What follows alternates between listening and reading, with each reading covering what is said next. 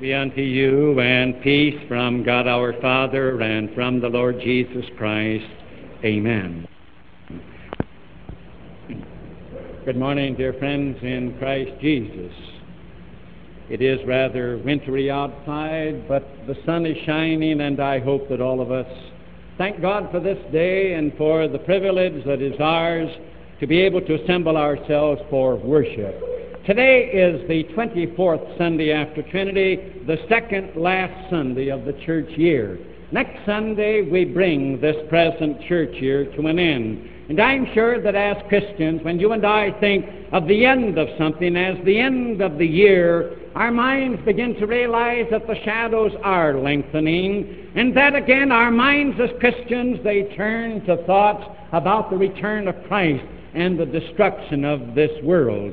And very appropriately, the epistle lesson takes cognizance and talks about this very thing. We find it written in the second letter of the Apostle Peter. He wrote two letters, as you know, in the New Testament, writing to the Christians of Asia Minor. And in this second letter, in this third chapter, we find the Apostle Peter doing some foretelling, some prophesying. And as he writes to the Christians of his day, he says that there are going to be, in the latter times, there are going to be scoffers who shall arise, who shall laugh to scorn the idea of the return of Christ to destroy this earth. Peter says they're going to say it's ridiculous, it's utterly impossible, and he tells them why. He says they're going to say, how do you think he can come back to this earth? How do you think that he can ever destroy this world and this planet? Peter said, those scoffers, they're going to say, it's utterly impossible. Don't you realize that in this world there is a certain sameness that exists, that from the beginning everything goes along in the very same invariable way? And Peter says they're going to say to you, why, it's impossible for him to come back and to destroy this world. It means that he would have to break this sameness barrier. He would have to break this invariableness that exists, this constancy, this set pattern. And therefore, Peter says, even though they are going to say, these scoffers and those who laugh, and are going to pooh-pooh the idea of Christ's return and the idea of the destruction of the world, Peter says, but nevertheless, the day of the Lord, he says, shall come as a thief in the night. Nevertheless, Christians, know this. Write it on your hearts. Be certain of this, that he is going to come back as a thief in the night. He is going to come suddenly in the twinkling of an eye. He is going to come without any forewarning, and he is going to destroy this earth, this planet, this world, in spite of those that laugh and scoff and mock, who say that it's an utter impossibility, because they will say he has to break this sameness pattern. And today, on this second last Sunday of the church year, the Apostle Peter, through the Word of God, talks to you and me. And he says, Christians, write this on your heart and bear in mind that Christ is going to come back as a thief in the night. With every certainty, he is coming suddenly in the twinkling of an eye, and he is going to destroy this world, in spite of scoffers who say that this is an utter impossibility. That again, this very sameness pattern, scoffers will say, it's never been broken. Things go on in the very same pattern. And you and I may be rather troubled by that. We may say, it is rather hard to believe that Christ is coming back to this earth, that he's going to destroy this world. And we may say, isn't there an element of truth in what the scoffers say, that he would have to break this sameness barrier, that he would have to penetrate it, that in this perpetual sameness and invariableness and constancy, in this set pattern that you and I see in this world, has it ever been broken? Did he ever break it? And we may say, after all, there is a grain of truth. Isn't it true that, again, the sunrise follows the sunset in an invariable pattern? You have day following night in an invariableness without change. You have seed time and harvest. You have summer, then you have winter, as you and I know. You have heat and you have cold. Isn't there a sameness? Isn't there an invariableness in this world? Has it really ever been broken and penetrated? Can Christ really come back and destroy this earth? The Apostle Peter says, write it on your souls, Christians, that as the thief in the night, he's coming back. He's coming back suddenly, and he will destroy this earth in spite of scoffers and those that laugh and say that's an utter impossibility. That is absolutely ridiculous. He can't break this sameness barrier. It can't be done. It's all because Peter says, bear this in mind, Christians. It is the day of the Lord. Don't forget that the one that is coming back is the Lord. He is no less than God himself. And Peter would remind you and me today that the one that's coming back as a thief in the night suddenly is no less than God. And therefore, he is certainly not one that is worried about this set sameness or breaking the sameness barrier as though it can't be done. And let's look at this sameness barrier that we see, that men say, look out on this world. After all, everything goes according to a certain pattern. And as you see one thing following another, and since this pattern has never been broken, how in the world can you as a Christian believe that he's going to come back as a thief in the night, suddenly in the twinkling of an eye, and destroy this world, this earth, this planet? Peter says, but the day of the Lord will come as a thief in the night. And don't forget, he is no less than God. And oh, what a difference that makes. Because it will remind you and me in the first place that, again, this one who is going to come in the twinkling of an eye as a thief in the night to destroy this earth, he is no less than God, who has created this earth, rather strangely, with water above it, and water on it, and water in it. Oh, it's nice to scoff and to laugh away the return of Jesus Christ and the destruction of this earth. But in this third chapter, the Apostle Peter says, but those that scoff, do they realize just in creation how this earth was created? That there is water above it in the clouds, that there is water on it and water in it. You know, when our astronauts got to the moon, they found no atmosphere, did they? They found no moisture whatsoever, no water. But as they looked back from the moon and looked on the earth, they saw atmosphere, they saw clouds, they saw water. Do you and I realize that that's something unusual and something very strange? And Peter reminds his readers in his day, do you realize that he who is God in the creation of this planet called Earth, that he put water above it, there's water on it, and there is water in it? And therefore Peter says, and don't forget, even though they'll laugh and they'll say there's a certain invariable pattern and that's fixed and it goes on, Peter says he's broken that barrier. And he mentions it was broken in the flood. He says, have they forgotten the flood? That this earth was destroyed at one time by water, when it rained from the heavens, and the fountains of the deep came forth, and the waters rose, and all life was drowned. And geologists today say the only explanation for the fact that nowhere in the world, when you see rock strata, do you see any rock strata that hasn't been somehow or other, it's been deformed and it's been changed by cataclysm, that the explanation is a flood.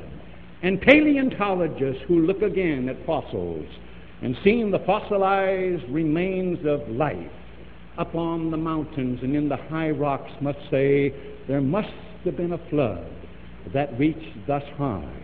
And so again, Peter says to you and me as a Christian, bear in mind that he is going to come as a thief in the night. Don't let anybody mock you and ridicule you and say this is an utter impossibility, because there is a necessity. They will say that you've got to break this sameness barrier. The flood broke this sameness barrier.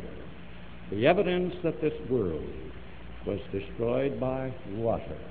And therefore, Peter says, write it on your heart, Christ is going to come as a thief in the night. Yes, this planet, this earth, is going to be destroyed, even as again it has been told in the Word of God. And therefore, as we say, the shadows are lengthening. We're coming to an end of another church year. We're coming again to the time when we're thinking about the end of the world and about the return of Christ and about the destruction of this earth. We ought to say to ourselves, I believe that, and I will hold to that in spite of scoffing, because this sameness barrier has been broken and penetrated. And then we ought to determine today, as we look forward, to say, one thing I must determine in my life, that I don't want him to come that suddenly in the twinkling of an eye and I not be ready. You know, it's possible for him to come as a thief in the night, and for you and for me not to be ready. And look who was writing. He should have known, the Apostle Peter himself. Oh yes, Simon Peter Bar-Jonah, Peter son of John, old Pete Johnson from up Galilee way, who again came to faith in Jesus Christ, and he knew what it was in one of the moments in his life not to be ready for anything. When he was in Caiaphas's yard, and when again he denied that he ever knew Christ, that he'd ever seen him before. The Apostle Peter, he knew what it meant to lose again a saving faith in Jesus Christ. He knew what it was to be lost. He knew what it was to fall from grace when he had deliberately denied his Lord, and when again it was true, as Jesus had cautioned him, that before the cock could crow twice he would 3 times deny his Lord. It is said that in his life from then on, every time he saw a rooster and heard a rooster crow, that he got down on his knees, reminding himself of the fact that again it is possible for any one of us as a child of God not to be ready. And can you imagine any greater tragedy for Christ to return as a thief in the night, suddenly, without again a moment's preparation, and then not to be ready and to stand before him as he comes to destroy this earth and to be lost? Oh, when he said of Judas, it were better for that man that he had never been born. No greater tragedy could ever come to you and me than again for him to say, it would be better, son, daughter, that you had never been born. Oh, again, to say, this is one thing that shall not happen. I will not be unprepared when he comes as a thief in the night, because I know that he is coming. And then there is this comfort of knowing that when he does come suddenly, there will be no time then in order to get right with him. When he comes in the twinkling of an eye as a thief, there won't be any time even to say, I'm sorry. It will all be over when he comes. There will be no time, one fraction of a second, to say to him, I'm sorry. Today, as we see that the shadows are lengthening, we ought to say to ourselves, he is coming, in spite of those that laugh this to scorn. They mock it and they say, why can't you see that there is a certain set pattern in this earth? And can't you see again that even as men take the time from the sun, and when again they gauge the time from the sun and from the stars, that it doesn't vary a fraction of a second, that everything goes on in a sameness? But the Word of God says, this sameness pattern was broken. It was broken by the flood. Peter would say, write it on your hearts, Christians. He's coming again as a thief in the night. He's going to destroy this planet, this earth. Yes, he is. In spite of the critics and in spite of those who mock and laugh and ridicule it and say this is utter nonsense, this is something that you can pooh-pooh because he doesn't have the power, that's an impossibility. Peter says, will you remember that it's the day of the Lord, that God is coming back? This Jesus is no less than God. And then he reminds you and me in the second place that this one who is coming back again as a thief in the night, who is going to destroy this earth, this planet, he is no less than God, who is not controlled by time as you and I are.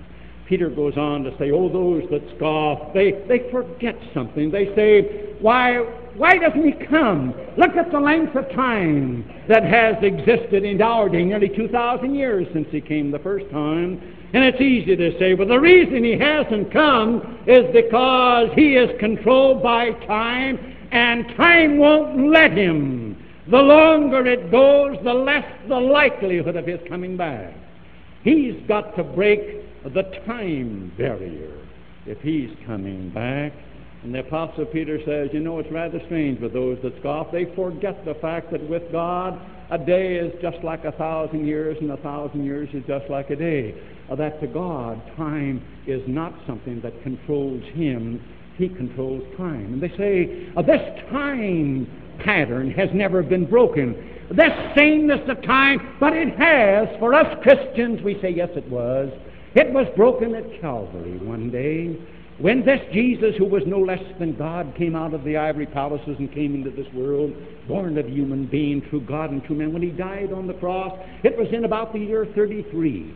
And men say, how in the world can that death on the cross, if He opened up heaven and life and salvation for all men, if He gained all the righteousness for the world to have salvation in Him, what good did Calvary do Adam and Eve? What good did it do Noah 3,000 years before Jesus came? Or Abraham 2,000 years? Or David 1,000 years before he came? Isn't it rather amazing for us Christians? We turn to the Word of God and we find in the book of Revelation that it says that He was the Lamb slain from the foundation of the world.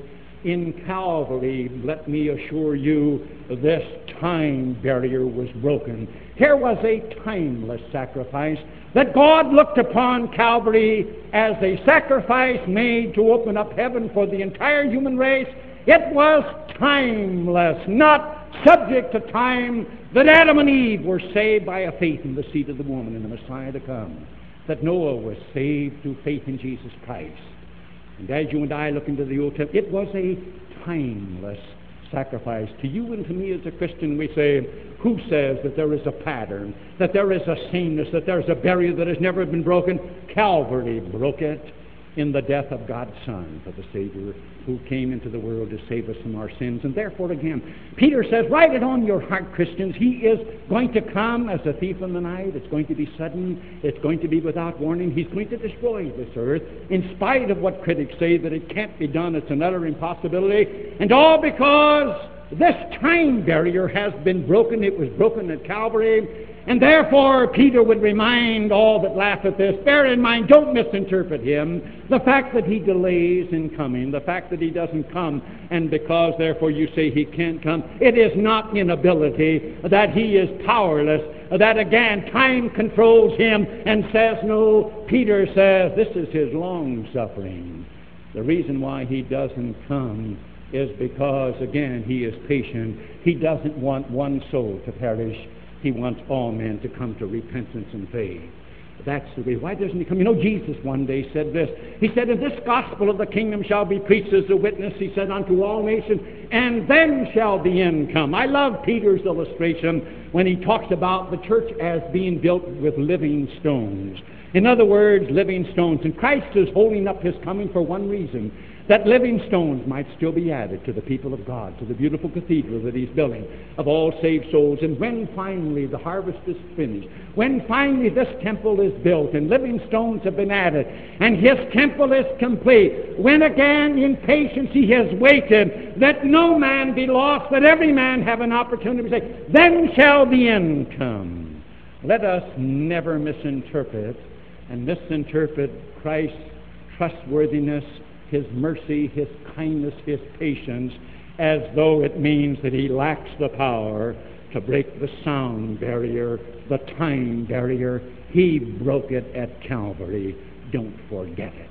But some say again, why is it, therefore, that if he has broken again this very time barrier, should it not be, therefore, that we would say to ourselves, I am determined that I'm going to be ready all the time, since he is coming as a thief in the night. We may say, how can you be ready for an event that's going to be as a thief in the night? Suddenly, without any warning, in the twinkling of an eye? How can you be ready for an event like that when he's coming to destroy this earth? It's rather simple. It means you've got to be ready all the time. And then we may wonder, why is it that he didn't tell us when he's coming? Why didn't he say, I'm going to come in the year 2500 on such and such a day? Why didn't he tell us? Wouldn't it have been a lot better had he told us the exact time of his coming? Let's put it this way. Would it have been better he had told you the exact day of your death? Would it have been better that he said, you're going to live until you're 75 years of age, you're going to die at 2:30 o'clock on the afternoon of your 75th birthday? Would that have been a lot better? You may have said, oh, then I've got a lot of time, I could wait till my 75th birthday. Why didn't he do it? It would have been something most unkind. You and I would have said, I'm going to live till I'm 75. I'm going to live as a please. And then on my 75th birthday, I'm going to turn and I'm going to repent, failing to realize what sin does in its habits, how it hardens your heart and mind. That, again, the great possibility would be that at the age of 75, if you and I had never turned to Him in repentance would be an utter impossibility. Oh, we'd yell, I'm sorry, and we'd say, I don't want to be lost. We'd say, I want to go to heaven, but there would be no repentance. The big danger would be this, that it would only be sorrow. Repentance, you see, would have to show itself in life.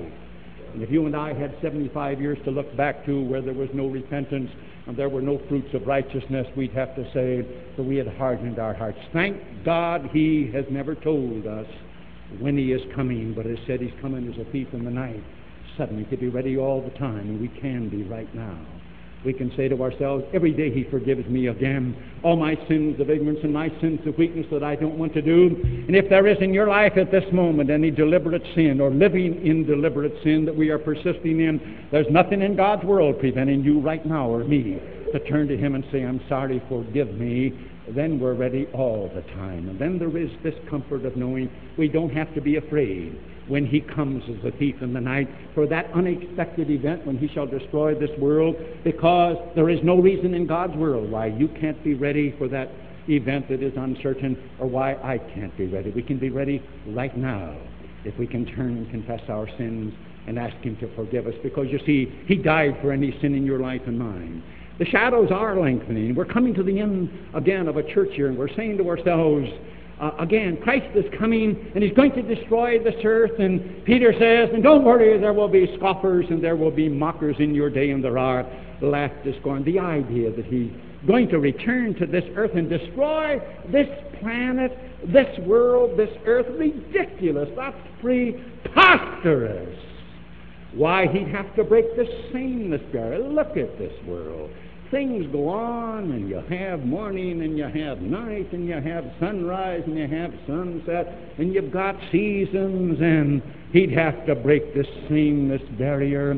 But Peter says, don't forget, it's the day of the Lord. It's God that's coming back, and that means it makes a tremendous difference, because this one who is going to come back, Peter would remind you and me, He is no less than God, and He is one who will destroy this planet, this earth, this world by fire.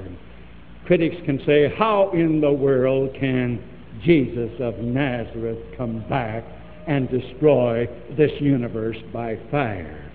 How can He break this sameness barrier? He broke the sameness barrier, friends, not only at Calvary, but also at Joseph's garden on Easter morning. Don't forget, He broke the barrier when He raised Himself from the dead. He's alive. Don't forget Easter. Don't forget the resurrection. And because He broke that barrier of sameness, He came back from the grave. Peter saw Him that afternoon. What a meeting that must have been. Paul tells us that He appeared to Peter alone. What a meeting that must have been when He, that afternoon, said, Pete Johnson, Pete, you sinned. You denied me, Pete, but I forgive you. When everything was made right. Pete Johnson, the big fisherman from up Galilee way, he saw Him. Don't forget that. And just as certain as He simply broke that sameness, that invariableness barrier, that constancy barrier by raising Himself from the dead, when He says that He's going to destroy this earth by fire, that's what's going to happen. And Peter said, and the heavens shall disappear with a loud crash, and the elements, he said, shall melt with fervent heat, and this world shall be destroyed by fire. Once by water, and when He comes again by fire. Why? Because He's God. Men say, coming in the twinkling of an eye. How can all this be in the twinkling of an eye? That's the kind of a God I've got. All power is going to be restored. And then He's going to, again, when He has conquered this sameness barrier, He shall create new heavens and a new earth. Beyond His possibility, why, when man sinned, this world was placed under the bondage of sin. And the world groans, as it were, for release. And when again he comes again, this one shall be destroyed by fire, and a new one shall be created. A new heaven and a new earth. Because he has the power. Because, again, in frustration this universe stands. Because of man's sin.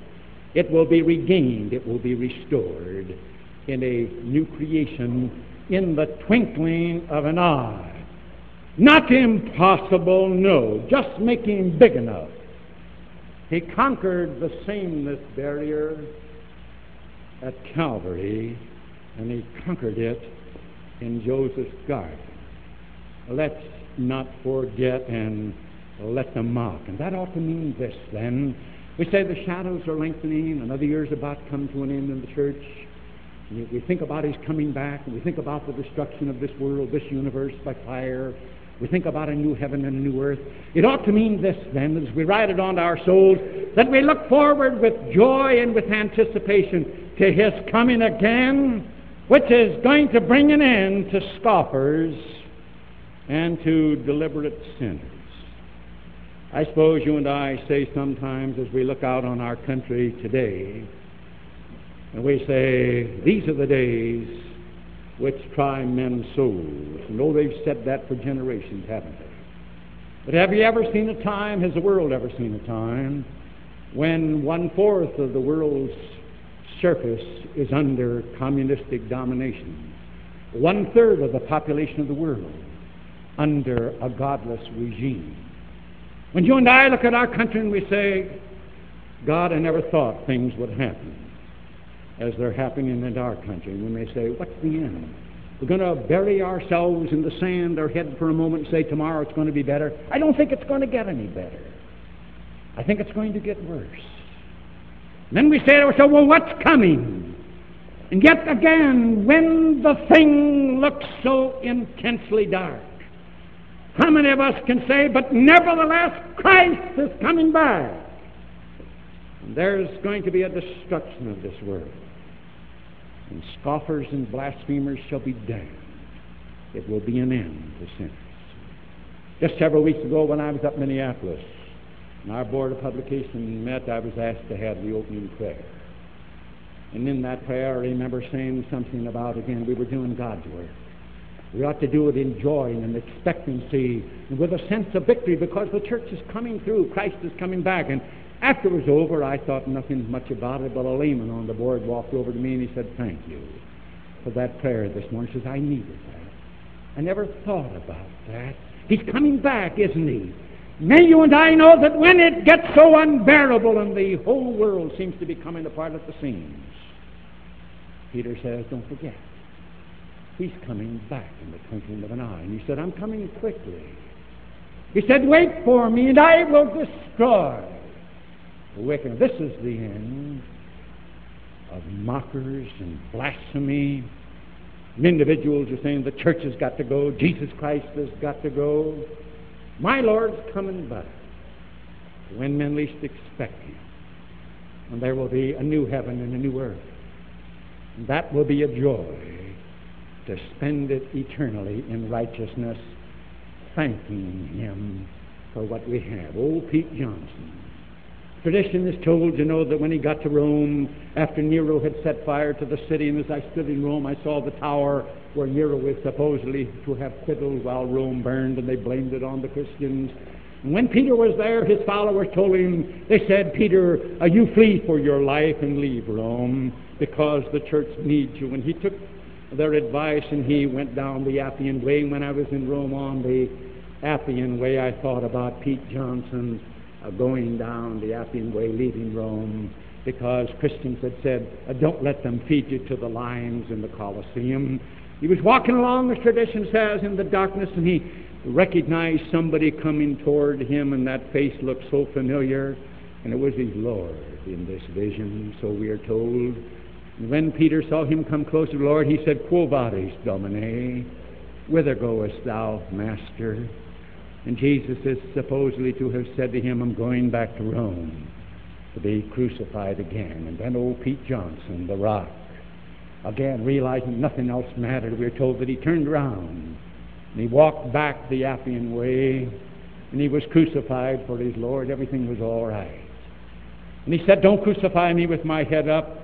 Put my head down. My Lord had his head up. And the inverted cross is still the symbol of Pete Johnson, the big fisherman from up Galilee way, who was crucified upside down. But you see, nothing else mattered, because his Christ was going to come back. There was going to be, and there will be, a new heaven and a new earth. And as the shadows lengthen in your life and mine, and you and I say he's coming back as a thief in the night, and he's going to destroy this universe, thank God we can go forward with joy, and we can say when he comes, there's going to be an end to sinners.